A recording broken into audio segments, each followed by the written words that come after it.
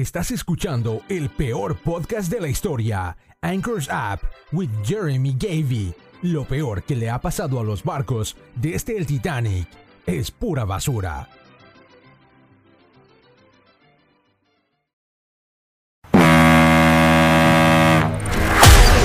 You're listening to Anchor's Up podcast with Jeremy Gavey.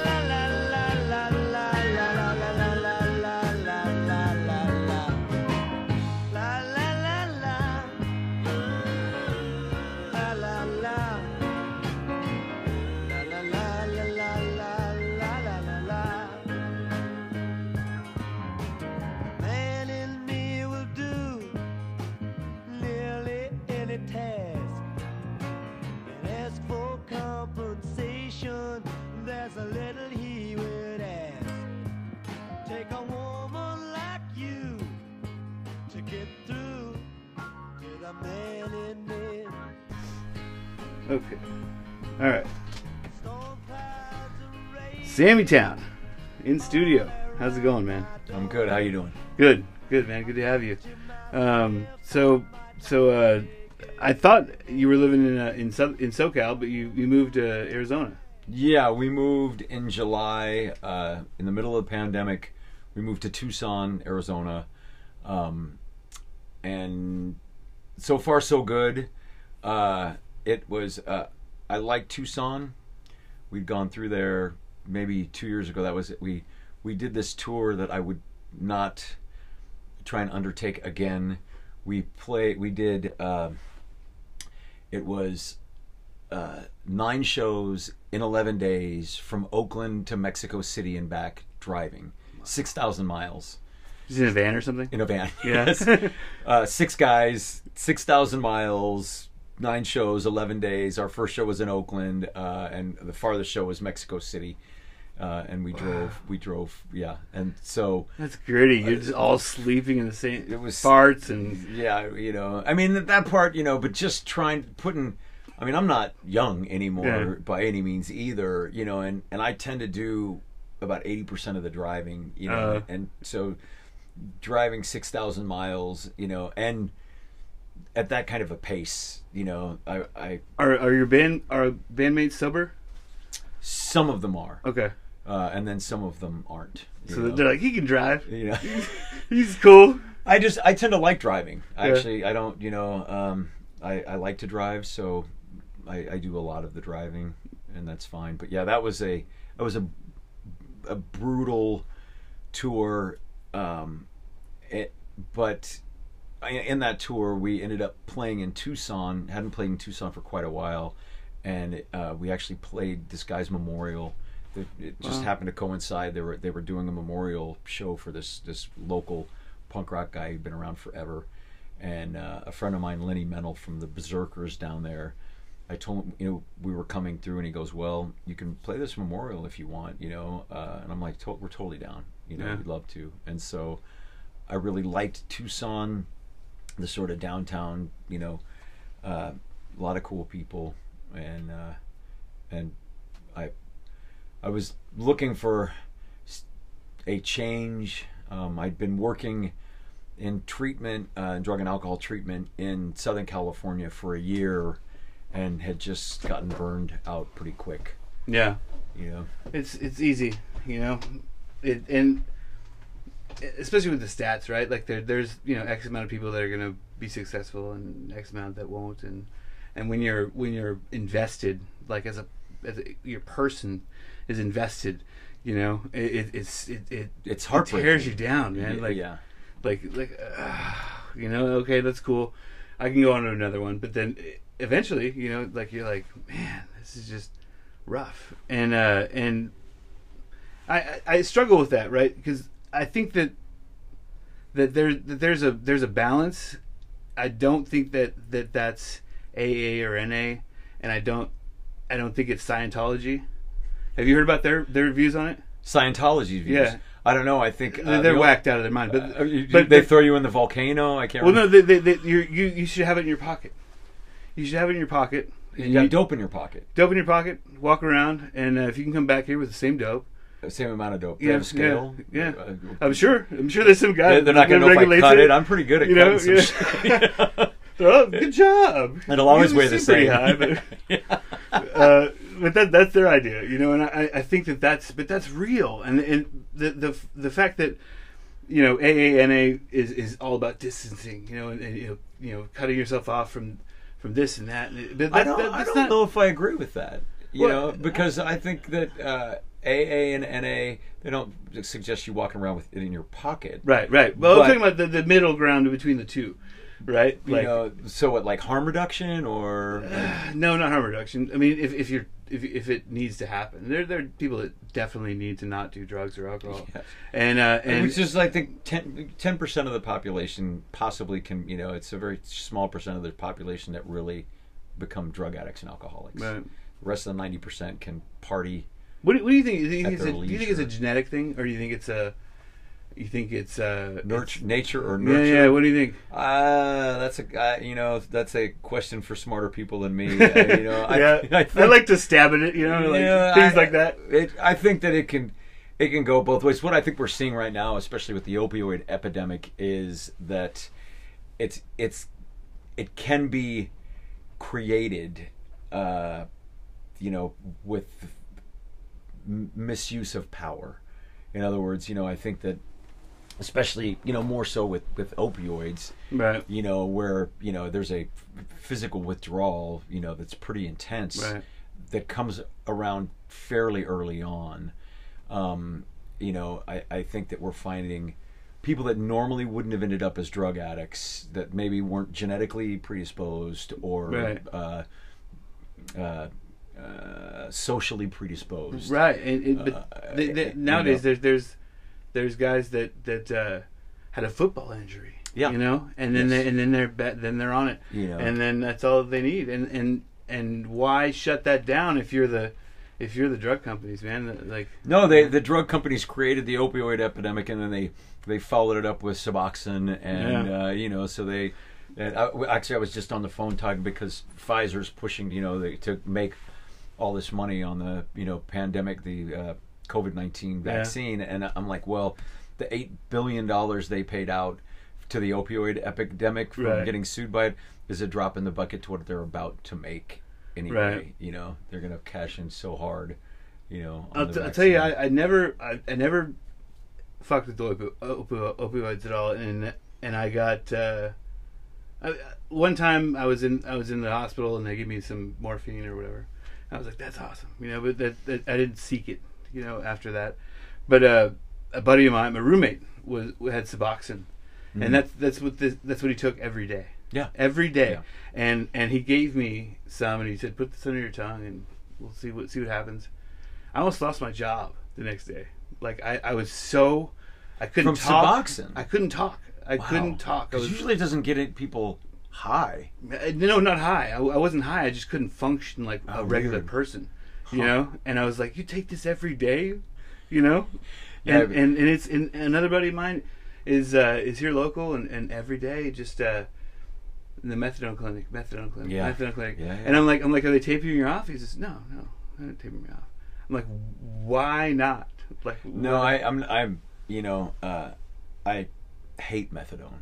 Yeah.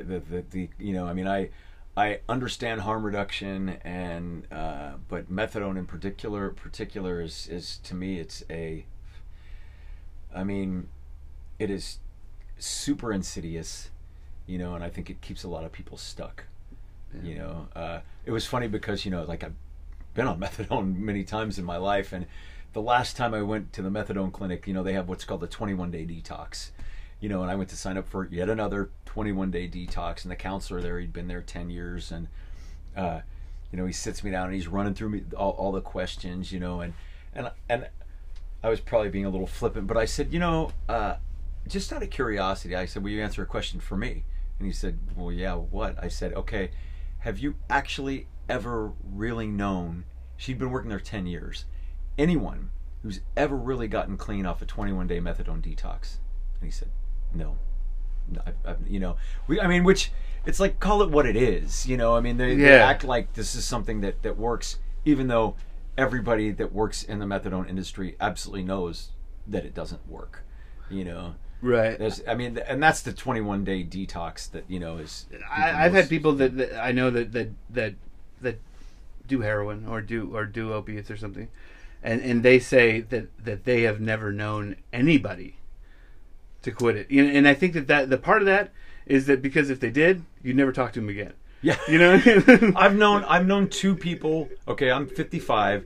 I've known a lot of junkies in my days. Yeah, a lot of them, you know. And so out of hundreds and hundreds of people, I've known 2 people that have successfully like been on methadone for a fairly extended period of time, and come off it, and then move on with their life, and never really, you know, and haven't fallen back into drug addiction.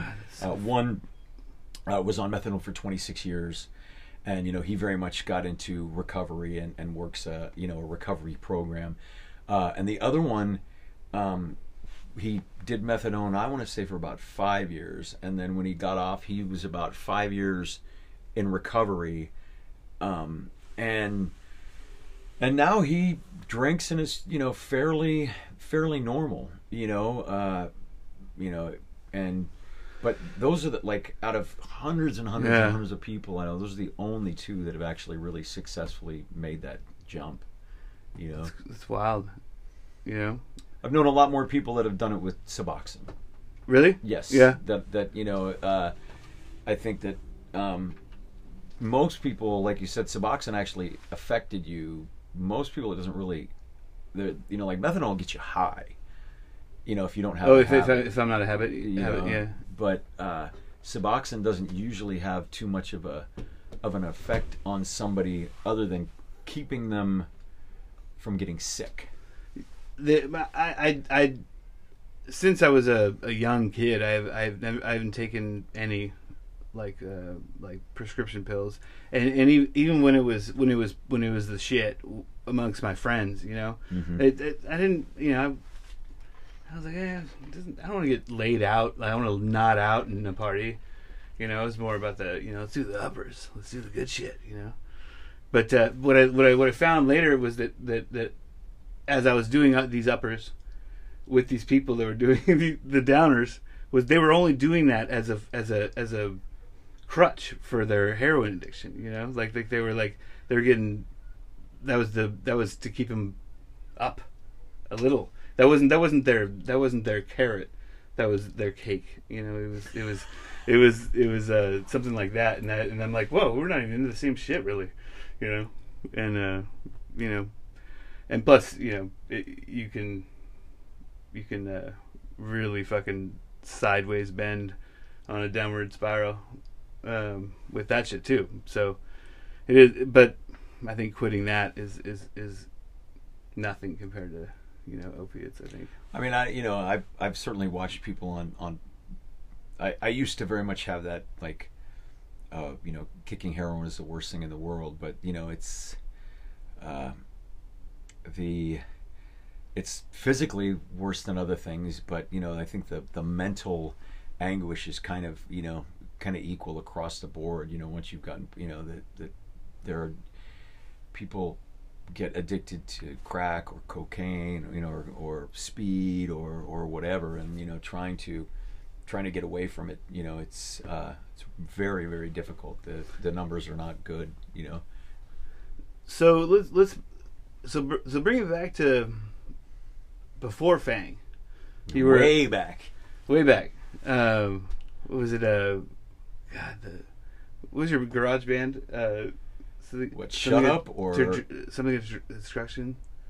God, I can't think of it. I had my first band was Reign of Terror. Reign of Terror, yeah, that's the one. It was way back. I wanted to make a T-shirt when I heard that. I wanted to make. We made shirts. I heard that. We did. We you know, the old school, you know, where you cut out a stencil and spray paint. Yeah. You know, we had Reign of Terror shirts. I certainly don't have a Reign of Terror. I've lost any Reign of Terror gear. We actually had a song book too that we put together. You know, it had like all the lyrics of the songs. You know, and some of the guys went on to their own things. And the guitar player, Turner Babcock, he went on to play in Special Forces and some other Bay Area punk rock bands. He died it's been a long time now. He died some years back, but he was sort of a Special Forces. He played in some other bands, but Special Forces was probably the most well-known, at least in the East Bay underground of the bands he played in. And he was a staple, though, in the Bay Area punk rock scene. So you started out, I think you said, I saw that you played bass in your first band. In Reign of Terror, I was a bass player. Yeah. And then did you ever, was it ever in your head, was it a drive thing? Like you're like, I know I'm gonna fucking succeed. This is gonna be the shit. Or was it just kind of autopilot? Or I don't think it was about, like you looking at it from the viewpoint of it being success. Like right. There was no drive for success. It was drive for annihilation. It was like very nihilistic. But it was an outlet, and it Reign of Terror, we never played live. Like we played in mostly my folks in the garage. In the garage, yeah. And Shut Up, though. Shut Up was a band that actually had some other guys had put together, and they had another singer. And I don't know why the other singer stopped singing, but they approached me. They said, "Hey, why don't you want to come sing for us?" And I'm like, "Sure, I'll totally do it." And that was the first band I ever played live in, and it was I don't easy. I guess it was not no stage fright. No like okay. I'm doing this. Say that there was never stage fright, but alcohol was really good. Yeah. For us. Yes. When you're 14 years old, a couple beers, and all the fear is gone, and and especially because like in punk rock, it's sort of more anime, like I would often end up, bloody, and I was a kid, 14-year-old kid, bouncing off the fucking walls, and so it at least for me, that part of it, I felt came fairly easily, Well, that I think you explained in an interview that scene was accepting of people, anybody, if you're an outcast, if you're a fucking whoever, it's like, yeah, right on, come on, kid. Because if you were willing to sort of commit, because there was a commitment to being a punk rocker, look like one, right? Yeah, and it was a risk. Yeah, you walk down the street in 1979, 1980, 78, looking like that, you had a target on your back, right? And so there was so anybody who was willing to sort of make that commitment, we had each other's backs. It's funny that like old movies, like the early 80s movies, when the bad people show up to parties, they're always like got the fucking mohawks and maybe a motorcycle or two, but that was the standard back in the day. But the reality was, usually if we tried to roll into a party, it was, we would get immediately jumped by jocks, and it would, it wasn't, at least, in the East Bay, if we ever crashed a party, sometimes we would try and go crash frat parties because they had free beer. Nice. But that always ended up horrible for us usually because, they would... I'm sure some people were like, let's let these guys in, but then there's always the guys that and usually it was not a lot of people. Now, you're from Berkeley originally? I mean, that's where I grew up in the East Bay, yeah. Okay. Yeah, my dad, he taught at UC Berkeley, and I've talked about that before. I think a lot of the East Bay scene was a lot of university brats. A lot of us, their parents worked at Cal Berkeley, My dad was a Berkeley cop. Oh, wow! And all through the time, 60s, and damn, and he got out of it Towards the end, he was doing really noble shit, you know, like youth services, you know, and you know, community shit. But he did narcotics, he did homicide, and he was a beat cop forever. But all through the '60s and '70s and all the hippie shit and all that. But maybe I've got. You ever seen the Berkeley Barb? No. It was like an old street magazine, you know. And there's I found an old copy. Actually, my mom had passed away a year ago, so there was a bunch of old stuff in her house, and there was an old Berkeley Barb, you know, and it's from like '67. It's got the protests, and it's got all these pictures of all like Berkeley cops from then all lined up, you know, which was kind of interesting because given the protests that have been happening, and you know the policing and everything that's been going on, how little things have changed, right? You know, it's so weird, right? Like I feel like as somebody that really enjoyed the fact that you could pretty much joke about anything about 3 years ago, you know, and then all of a sudden now everything's just not cool. I'm like, are we going backwards? Are we really like? And police brutality and Black Lives Matter. It's like, haven't we dealt with that? Are we moving forward slowly? But you know, it seems so backwards that we're even talking about it. But I think a lot of that has to do with the fact that I'm living on the East Coast or on the West Coast, and you know, it's a bubble here, yeah, to a degree, you know. And then I think that's absolutely true. You know, I think. You know, it's funny because I was talking to a guy a while ago, you know, and he was resentful about the fact that, you know, we used to be able to joke about anything, and you know that things had changed, you know. But this guy's white guy my age, you know, and I'm like, okay, well, think about it this way: is like when you were 16 years old.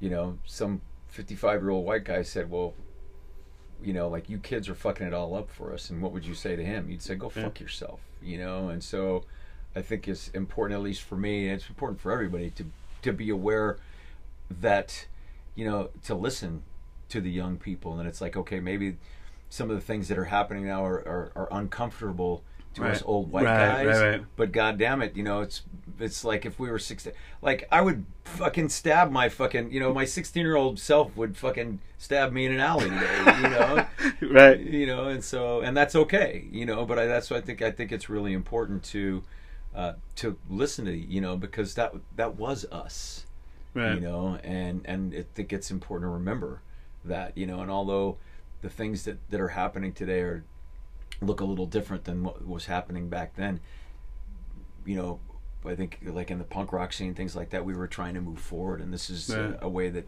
the youth of today are trying to move forward, and I think we need to honor that, you know. You know, I struggle with on a daily basis is retarded.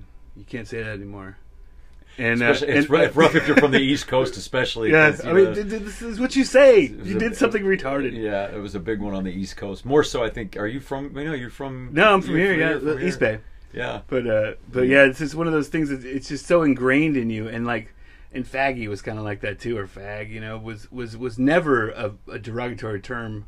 Well, I mean, it was towards gay people, but you know, it was used when your friend was doing something faggy, you know, and it's just and there's things that it's just not. I'm okay with it not being used, and I'll adjust to it.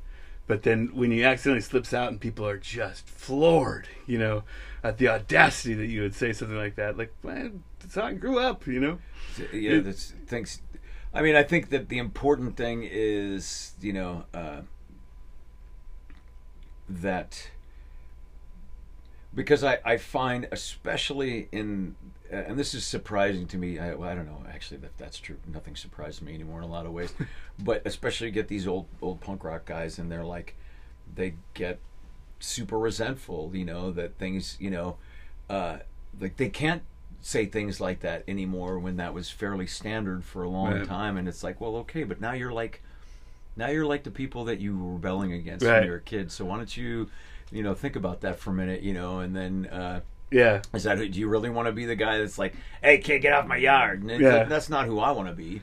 Bill Burr has a great set that he's talking about, like the Duck Dynasty guys, and Yes. and he's like, what did you think they thought? You grab these guys out of the fucking, right. And then you're surprised that they make Like, racial, statements that are, piss everybody off. It's like, yeah, exactly. but same kind of thing, but extended a little bit.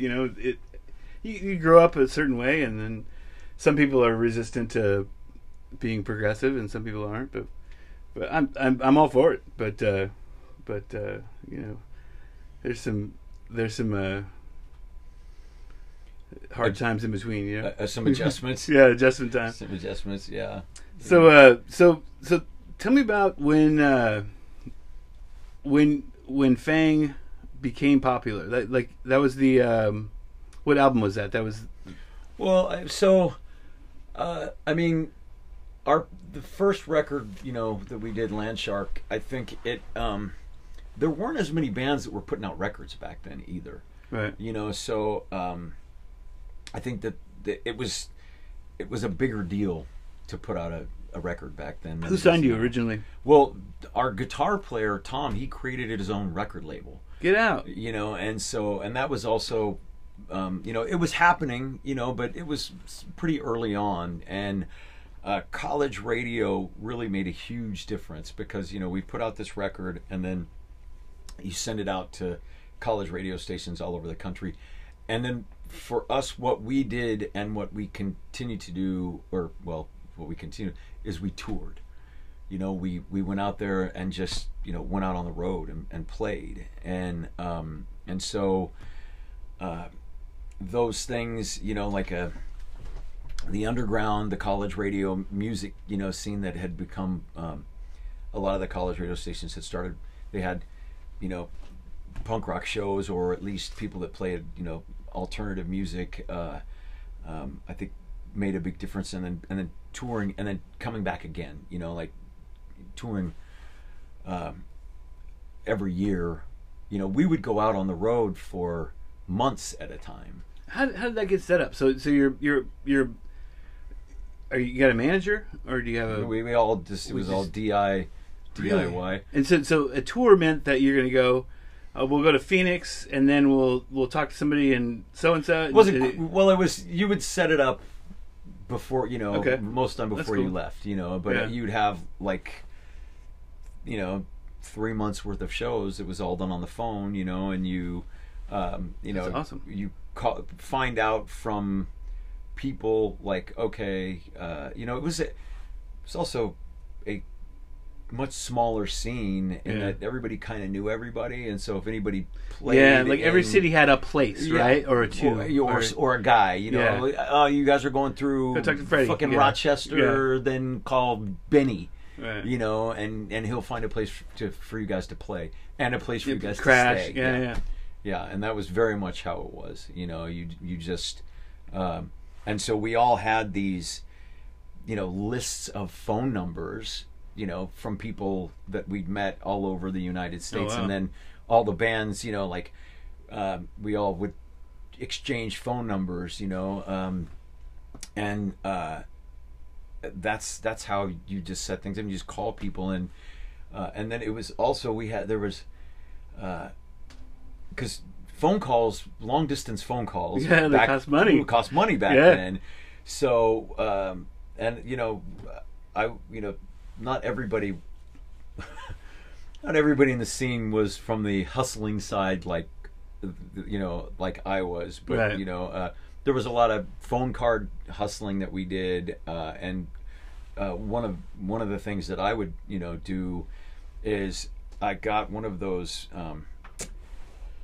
It's a clip phone that I don't even remember where I ended up procuring it from, but you could go to an apartment building, and they had their bank of phones, and you just go and clip on somebody's wires. Oh yeah. So the ones that the guys that worked on them had. The phone. So I got a hold of one of those, and so I would just cruise around, find an apartment building, and then you clip on. You can listen, and if nobody's on the phone, then you just start making phone calls. Did somebody ever interject in your conversation? Like every once in a while, somebody would pick up like they were going to make a phone call, and they'd be like, "Hello," and then you're like, "Hey, I got to go. I'll call you back." I never had one of those, but I know that if you had a two-way radio or something, or maybe walkie-talkie, you could tap into the guys that had a cordless phone. Oh wow! And you listen to all kinds of crazy conversations and know everything that's going on in the neighborhood. And I lived in some seedy places, so that was kind of fun. Yeah, keep you entertained at night. That's I don't know that one. But so were you constantly touring at this point? Were you? Well, we toured a lot, and when we would go out, like I said, for like 2-3 months sometimes. I think the longest tour we ever did was like a 5-month tour. That was pretty extensive, and sometimes you'd end up staying you'd end up in Baltimore more for a week, and I mean there were times. Where were we? I think it was Newport, Kentucky, but what's the city right next to it? There was a place called the Jockey Club, and it's on the border. I don't know, I can't remember. Cincinnati, maybe. But we were there for a week, and we were like waiting for another show, but we were broke. Yeah. So we were out there, like I would go out and spare change for, top ramen and beer, out, really? And it's so backwards of what the common person would think that it would be like. You'd think that it'd be chicks and and all that, but money goes quick, right? Like you have how much were they getting paid for the gigs? Oh God, I mean, I don't even very little. If you got paid, yeah. I mean, if we got paid, and usually it was enough to put gas in the tank to get you to the next city and feed us, and hopefully, hopefully we get drunk. Hopefully there'll be enough for beer, and but it was also like it was not. It was. I loved it. Yeah. Oh yeah. I mean, yeah. it was. I did a similar situation, but I was selling generators and compressors and power equipment at the back of a truck, and we went from hotel to hotel to hotel. Yeah. And then if you didn't sell, you ran out of money, and then you were fucked. And people went home all the time, and it was just. You just keep it going as long as you can. And I went into this company. I think I was, I don't know, 20 or something, and within 6 months, they had their yearly party, and I had made top salesman in that 6 months, and like the people that owned it were the Maloofs. They owned the Palm Casino. They owned the distribution for Coors Light, and a bunch of other shit. But they were like. Grabbed me and we're gonna keep this guy,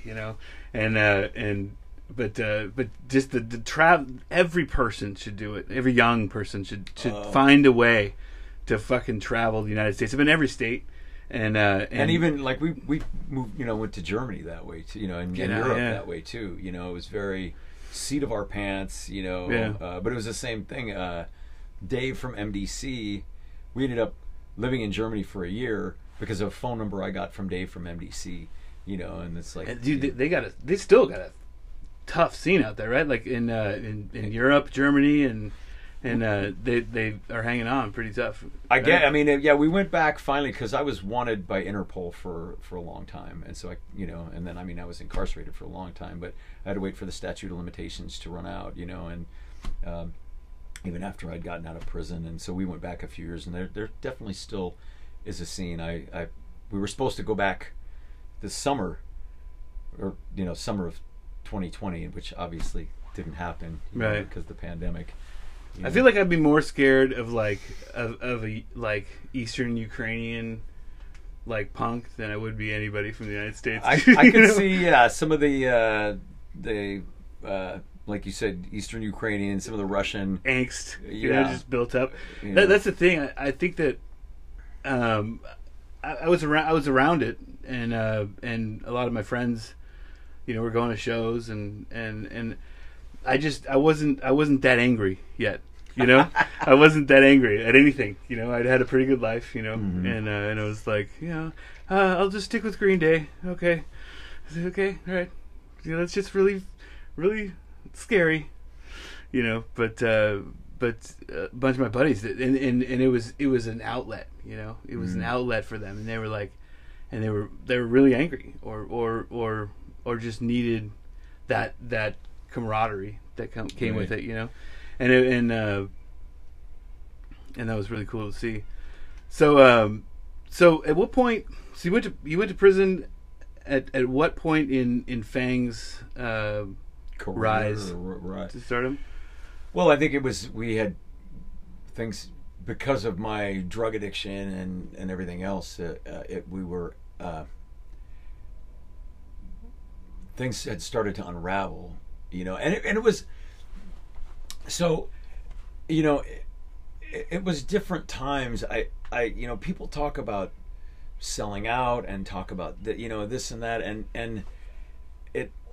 You didn't talk about it back then the same way people talk about it later, like in the 90s and the 2000s, you know, as far as, you know, like, there wasn't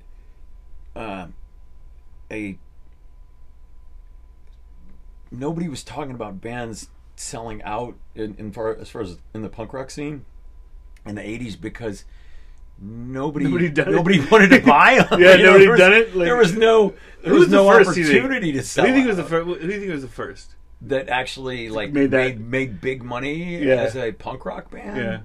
Well, actually, originally, it was the irony is that, you know, like the Damned, the Sex Pistols, the first English bands, they were all on major labels. Yeah. You know, and so the whole scene started from bands that, if they were put sort of through that same lens, sold out. Right. You know, so I mean that was the irony when the whole they're sellouts came around. I'm like, well, dude, this whole scene started from bands that were. I mean, the Sex Pistols definitely. You know, there's the argument that they were basically a boy band put together by Malcolm McLaren, which isn't. You know, there's some validity to that to a degree. You know, I fucking love the Sex Pistols, though it'll change my life. Right. Absolutely. You know, but there's definitely an argument there. So I mean, it's pop, you know. So like, no matter what it is, like it's made it to where everybody fucking wants to hear it, and everybody it's popular, right? You know, right. It's something that and then then the argument is that that's not our shit. You know, yeah. So, I mean, it. So as far as so Fang we had toured a lot. You know, things were we had become fairly well known in the underground punk rock scene. We had moved to Europe, so we were also becoming known in Europe. We were recording our records in Germany, and we were. You guys actually relocated? Yeah, we relocated to Bremen, Germany. We first we went to England. Well, it was supposed to be the four of us. So, and so. I was a drug dealer, you know, and I was also like working, so I was making quite a bit of money. And I told the guys in the band, I'm like, look, I want to go to Europe. And so if you guys get your shit together, all you got to do is, I think it was like $200 or $300. I'm like, I'll give you 3 months to make $300 for your plane ticket. Right. And then I'll fucking take care of us once we get over there until we can like get on our feet and get rolling. Right. So, and what had inspired this whole move was we were on tour, and I'd met this guy named Angus when we were in Vancouver, Washington. We stayed at Vancouver, British Columbia. We stayed at the DOA house, the Manor. Joey Shithead had a punk rock house in Vancouver that a lot of the bands stayed at, and we would stay at. We would go there, and so I met this English, this guy from England, Angus, this kid, and he was staying at the Manor. And he's like, you guys should come to the UK. And so I'm like, okay, cool. And so I didn't really think he expected us to actually do it. Yes, it was kind of like that. But the other thing that happened was the only person who got it together to get a plane ticket was the bass player. And so I'm like, well, we're going. Yeah. And so we first moved to Guildford. That's where Angus lived.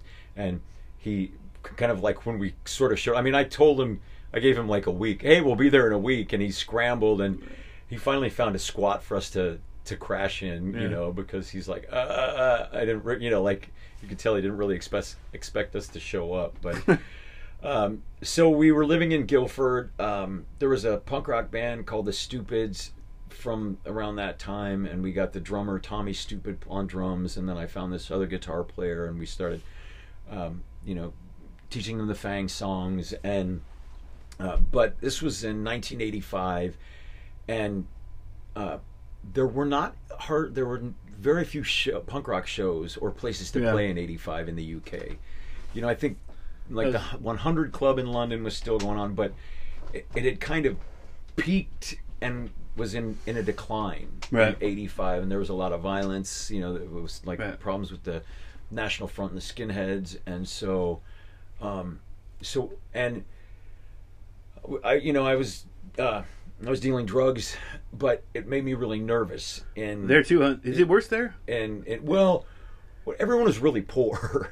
In England, you know, and so I'd been dealing acid from the time I was like 15, you know, throughout the country, and so I'd been brought into a crime family when I was 15, and so I was dealing acid in the UK, but it made me nervous because nobody really had any money. So if anybody wanted to buy quantity, you're a little suspect. Yeah, you know, like, okay, how come you have money? Because like no one has. What's funny is as I was watching a podcast or interview with you, I thought to myself, I said acid, man, that must be a fucking like grind, you know? Because I mean, $2 a fucking hit, you know, $3 a hit. But then right as I said that, you said my best customer, you know, he came, you know, once a month for 20,000 hits, you know, and I'm like, oh, okay, yeah, no, it was big money, you know, there was a lot of money, and the markup too, you know, like, especially like in Europe, you know, I think it's been so long if I can remember the numbers, but you know, I was paying 25 cents a hit for acid. Wow. Right, and I would sell it for 10 marks, which I think at that time, if I recall, I want to say it was $4. I could be wrong, but if you know, that's a pretty good markup. If you're paying 25 cents, you're making, you know, in any market, $4. That's good economics right there. So, but in England, like I said, everyone was real. Like people were really, you know, like people were poor. You know, that there was not a lot of work. We couldn't find any kind of like under the table work either.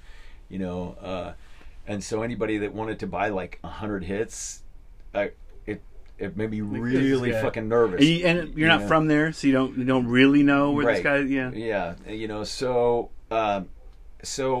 all those sort of things combined after, I don't know, we were there for I think maybe 3 months. You know, and even though we had a band, there was like no place to play shows. You know, there was not even any shows going on to go see. Really, you know, we traveled down to London, but it just did not seem to be happening. To be a promoter in that day and age, like when there's nothing else, like just, you know, if you got a show that's got punk, you know, like you're getting everybody, you know, everybody's showing up. Yeah, like for sure. It must have been amazing for them. But, you know, but so I had a phone number from Dave from MDC because they had actually toured in Europe. They were one of the first, you know, like American punk rock bands to actually tour over in Europe, and he'd give me a number for a woman in Bremen, Germany, and so I just cold called, said, hey, my name's Sammy, I play in this punk rock band called Fang, we're coming to Germany. And she's like, okay,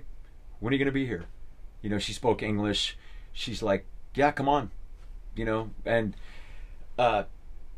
everything super clicked for us there. You know, I told her, you know, like we had a free place to stay in a decent apartment. We had a free rehearsal space, picked up other musicians immediately. There was a really lively scene going on in Bremen, shows all the time, and we just fell in, and it was awesome for me, and so we stayed, you know, and we recorded. You know, recording was much cheaper. We recorded with this guy Jorg Zima, and he was Boy George's sound man. Really? Like, his regular job was he worked for Culture Club and Boy George. You know, he every time they would go out on the road, he was their sound guy, and he had a little recording studio. He was from Bremen, and everything, like they. I didn't find out till a little bit later after we'd been there, but in Bremen they drank like I drank, you know, and they were brawlers. Well, it's historically angry, right? Yes, like, and it's funny because there was a huge war at that time between the skinheads and the punk rockers. Really, and it was like trying to fight on sight. You really? saw, it was like there was no, and these guys, they were like. They had a street gang called the Outsiders. It was ASL, Anti-Skin Liga, and if there were neighborhoods, like we were in a certain neighborhood that was basically a punk rock neighborhood, and if a skinhead was, because the skinheads were Nazis. I wonder what differentiated. Was it like the suspenders? Was it like? Well, everyone like you could you kind of, and in Germany too. It was funny because the scenes were, you had your is that the cat? Yeah, it must be. Sorry, yeah. He's a brawler, but he can't quite get out. He goes under there, can't get out, and then trapped. And then I don't help him because you went under there yourself, But they, the skinheads in Germany at that time were all white power, hardcore Nazi skinheads, and so the punk rockers there. I mean, it was street fight, on site every time, and they were, so that must have been so confusing to people that just were, onlookers, like who's who, like why and what's the deal, like right. What's going on, know. But I fell in to that scene in Bremen and totally fell in love, and it was I was jumped into the street gang, which they didn't bring in my bass player, but they jumped me into the street gang. Oh yeah, so I was part of the gang, and I was invited to get jumped in, and the bass player wasn't, but for me it was just like it clicked. What was so up with hard. the bass player? Why didn't he get? What's up with him? He probably wasn't as enthusiastic. Yeah, that's a great way to put it. He was there because we also, like, they would have big shows, and all of us we all would work security. We got into a big fight one night with the Free Eagles. The Free Eagles were the German Bremen biker gang. Oh, okay. And I think it was a New Year's Eve show, and Manowar, I think, it was playing. It was like this big, metal head, and this biker gang called the Free Eagles showed up, and it became this huge brawl. Wow. I don't even remember what kicked it off, but all of a sudden it was like the Outsiders against the Free Eagles, and Joe he fought with us too, but I don't know, he was never as enthusiastic, right. And it sounds like they're kind of about their shit. So. Yeah, and the funny thing is that I just figured that all of Germany was like this, right? And then I remember the first time we went to Hanover. There was about 10 of us that all piled into a couple cars, and Peter and the Test Tube Babies were playing in Hanover. So we had like 10 Bremen punks. That's a great name. Had rolled over to Hanover to see Peter and the Test Tube Babies, and we get there, and so I'm trying to, I try and find the promoter because we hadn't started playing out yet, but we were about to start touring, so I went up, found the promoter, introduced myself, I'm like, hey, I play in this American punk rock band, and we're going to start touring when I come through and play Hanover.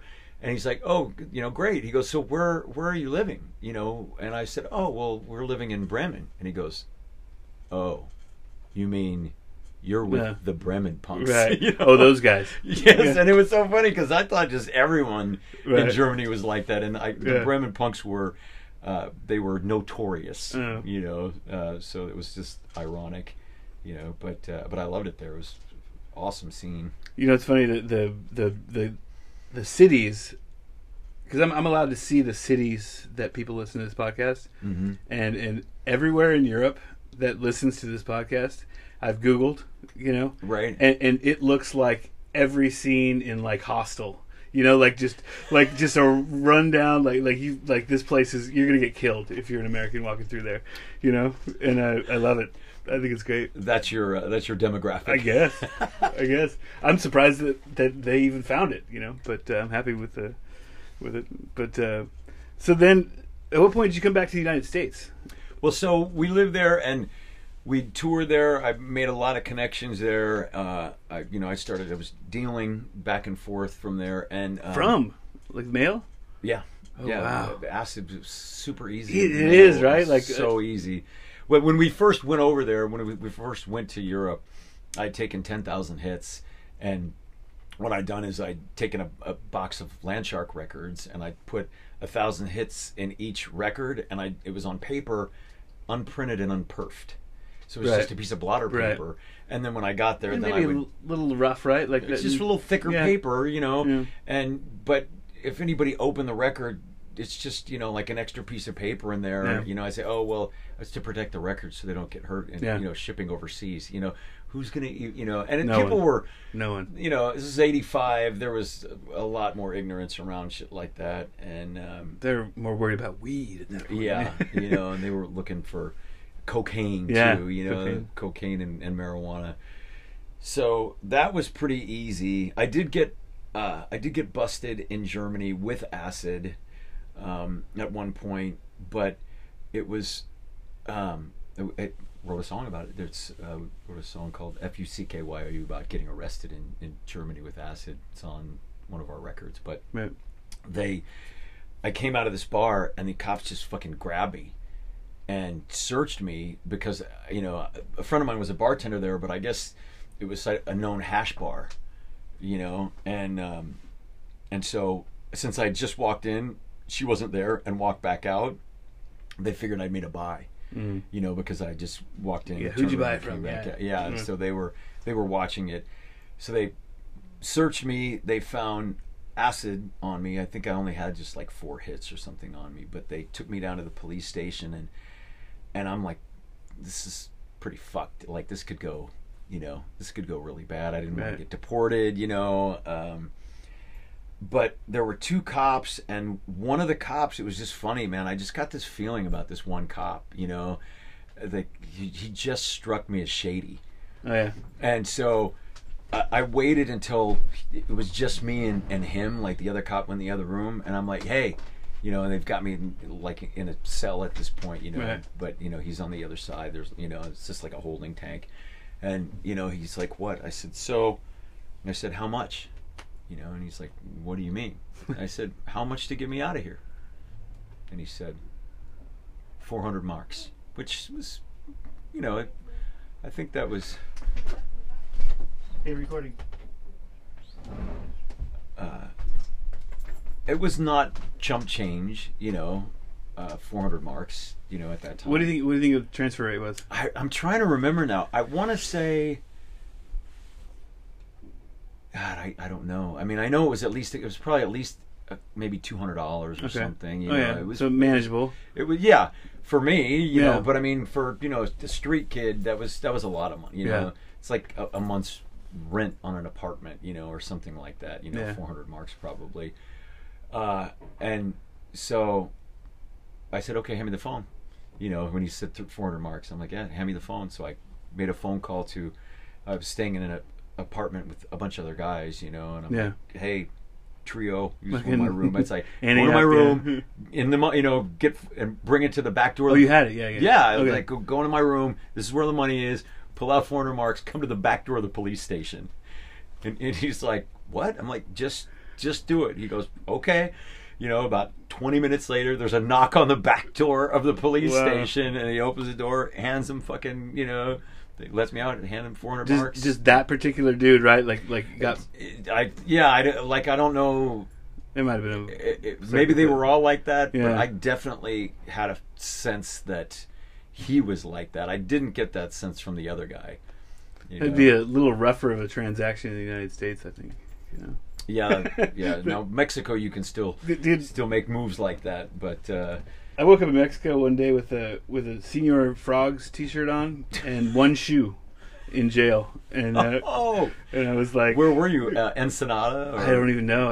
I walked out of there. Literally walked. Oh, out really? Just with one shoe. Just hobbled your way out the door. But even getting out early, I think cost me like what I had. You know. Oh, of course, like, yeah, $60 or something. You know. Yeah. But so what point did you guys come back to the United States? Right. So then, we got sidetracked there. We came after living there for a year. We came back because we wanted to keep touring in the U.S. too. So then we were just going back. We were going back and forth. We were doing. I bought a van. We were living in Germany, and I'd given it to the people that we were living with because they'd started a booking company. They were booking. That's why everything kind of worked out really well too.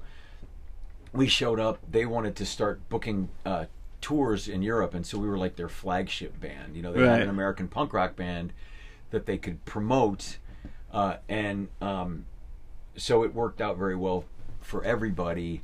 And then I just gave them the van so that way they had a van for any of the bands that came in. And when we came back, you know, we had a van to tour, and so we started going back and forth. So the question, before we got fucking sidetracked, was where we were in our career before I went to prison, and it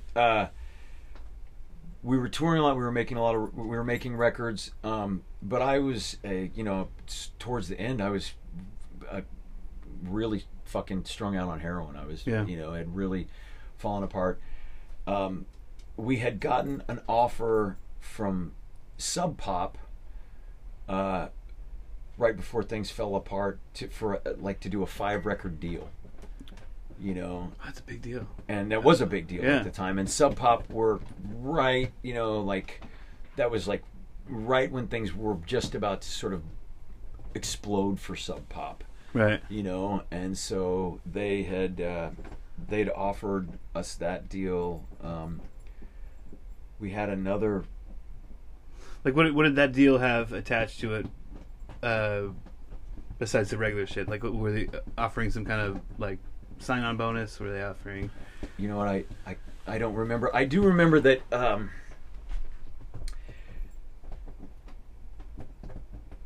I was leery about signing with anybody for 5 records. That seemed like a really big commitment, you know. And to me, I was still very much from the sort of underground ethos. It's not like I necessarily wouldn't have signed to Sub Pop. If they'd have come and said, let's, you know, give us 2, you know, let's do 2 records, I probably said, let's do it, you know.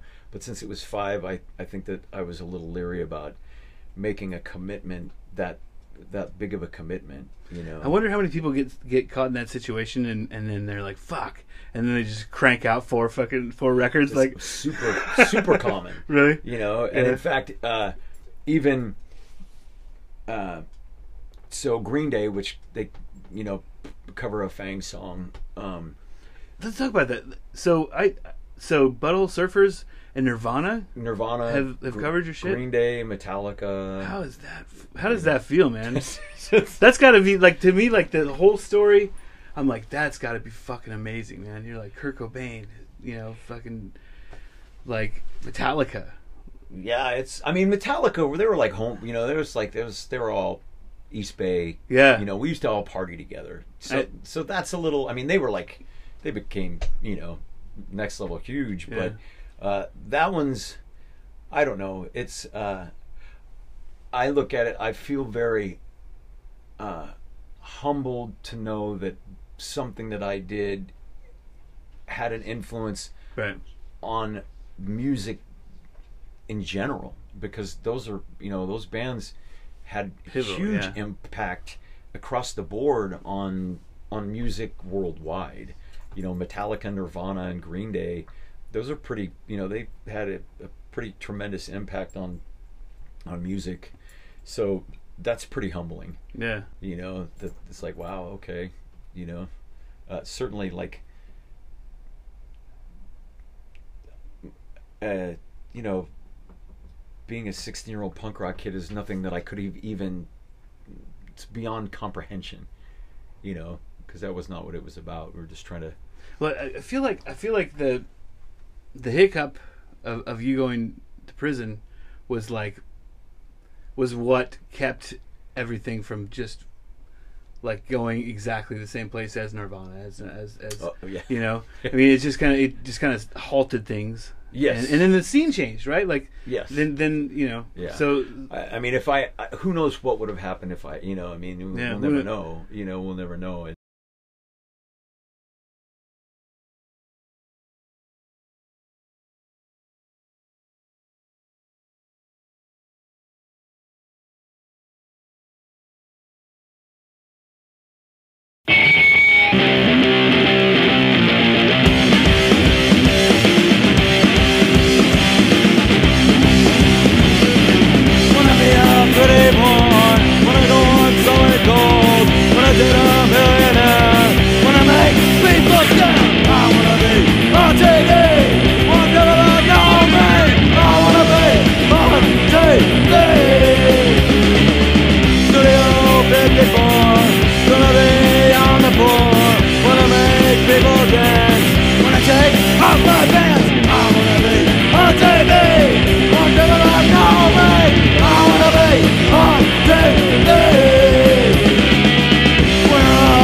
Say